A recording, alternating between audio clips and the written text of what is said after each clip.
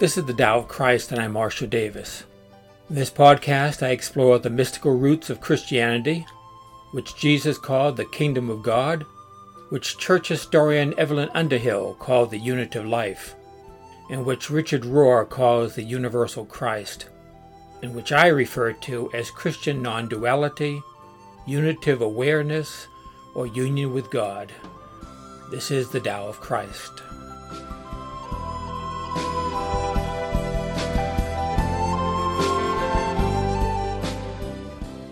Good morning, this is Marshall Davis. A few weeks ago, I was conversing with someone on Zoom, and he asked me whether I felt like I had grown spiritually. And I responded that things certainly change, but I hesitate to use the word growth. I've been thinking about his question ever since, and I thought it would be good to explore it in an episode. As a Christian pastor, I am familiar with the concept of spiritual growth. It is one of the goals of Christian education, whether of children or adults. It is thought to be the purpose of the devotional life and spiritual practices. The Bible seems to speak of it. The Gospel of Luke says that after Jesus' encounter with the religious teachers in the temple courts when he was 12 years old, that he grew in wisdom and stature and favor with God and man. The Apostle Paul implies that Christians grow spiritually. He scolded the Corinthians, saying they should have grown up enough to be able to eat spiritual meat, but they were still babes on a diet of spiritual milk. Ephesians says, speaking the truth in love, we are to grow up in all aspects into him who is the head, that is Christ. 1 Peter says, like newborn babes, long for the purest milk of the word, so that by it you may grow in respect to salvation. 2 Peter encourages us to grow in the grace and the knowledge of our Lord Jesus Christ. Scripture encourages us to grow spiritually, but when I was asked the question about spiritual growth, I hesitated to use the word growth. My first reaction to the question is that the concept of spiritual growth is a minefield for the ego.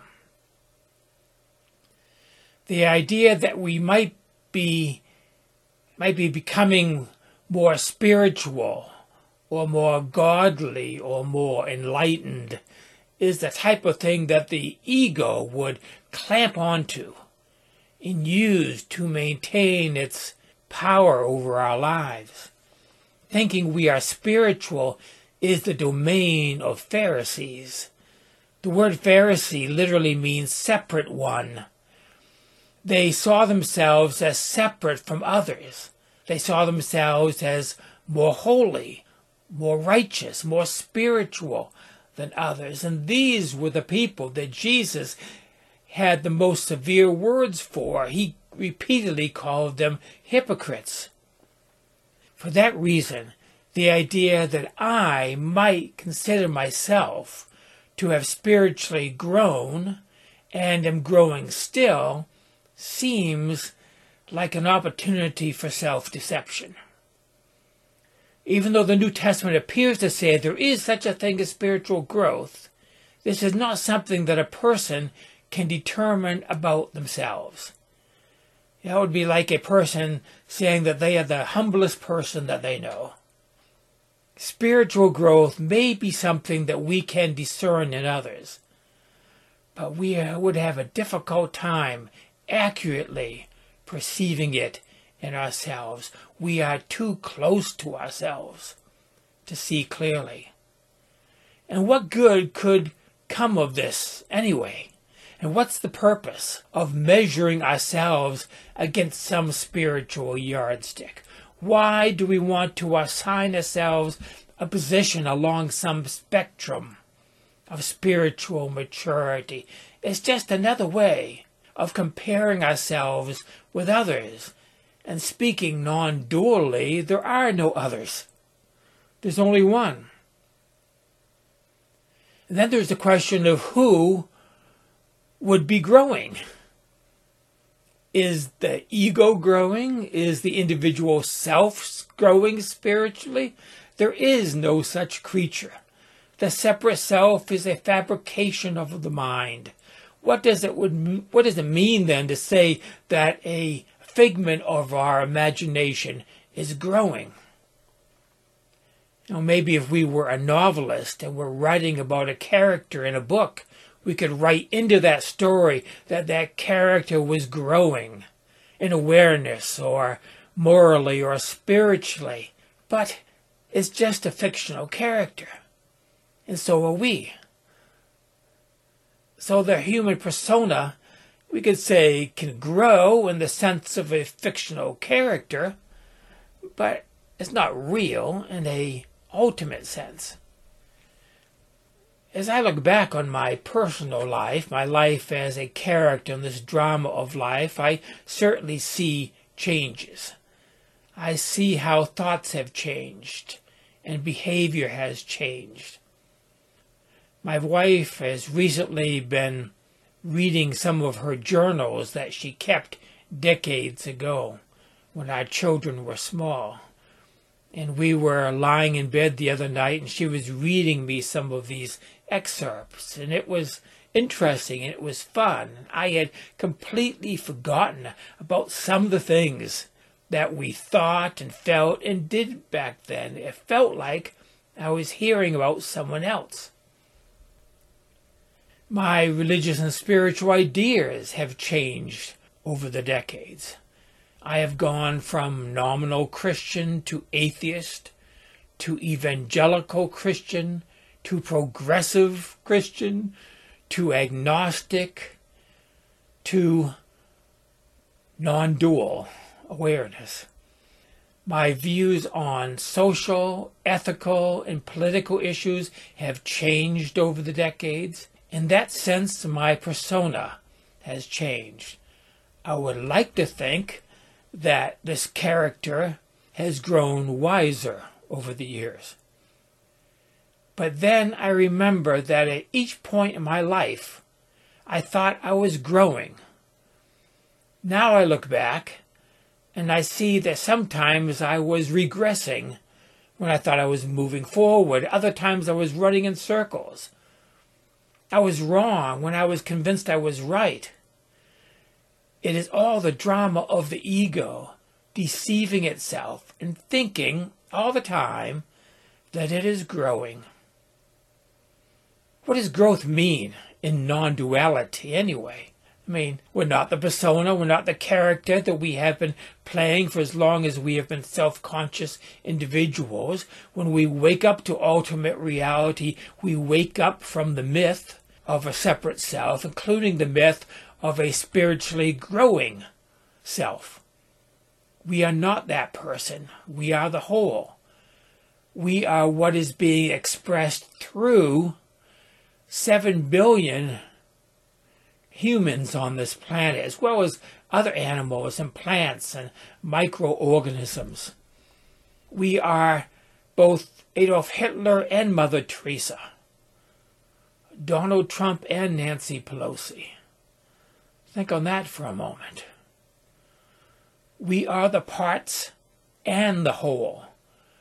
We are the universe conscious of itself. We are the absolute. Can the absolute change? Process theology says God changes. But I have a hard time with that. That seems like a lesser God to me. I define reality as that which does not change, even though on a phenomenal level it would be expressed in all that changes. It is popular these days to talk about spiritual evolution. Christian philosopher Pierre Teilhard de Chardin speaks of that. People today talk about humankind evolving spiritually, and some say that we are at the edge of a breakthrough in human consciousness. I don't see it. Humans have physically evolved like any other life form on Earth, but I don't see evidence for spiritual or moral evolution. I see change, but not growth. As I read the Bible, the biblical concept of God has changed from a tribal deity in the early parts of the Old Testament who ordered genocide to a universal God of unconditional love proclaimed by Jesus. But that is just growth in human understanding of God, not growth of God. After all, many Christians have now returned to that tribal, violent, xenophobic deity. The same with some forms of Islam and Hinduism and other religions. So are we evolving or are we devolving? What we really are does not grow. We are being, and being does not grow. Being is. Truth does not change amidst all the changes of this phenomenal world. This changeless one is what I call God, true God. This is the one who identified as I am to Moses. This is the one that Jesus identified with when he said, before Abraham was, I am. This is what we are. This I am is manifested in a billion changes throughout the evolution of the universe and life on earth.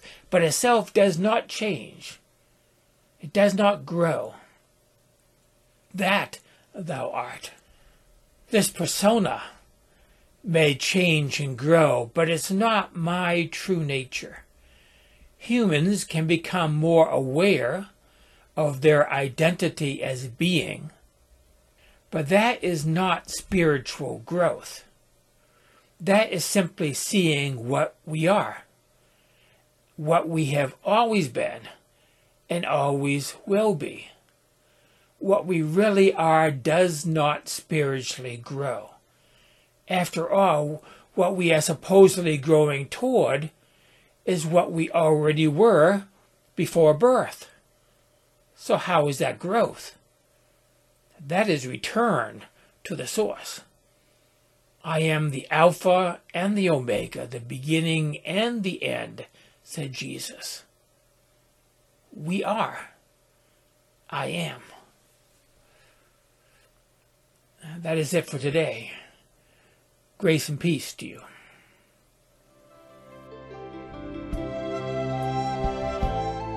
That is the Tao of Christ for today. Thank you for listening. You can access other episodes of this podcast at thedaoofchrist.com. You can also find these podcasts in video format at my YouTube channel at christiannonduality.net. My blog, Spiritual Reflections, can be found at marshalldavis.us. There you will also find a link to my books and my email address. Join me next time for another episode of the Tao of Christ.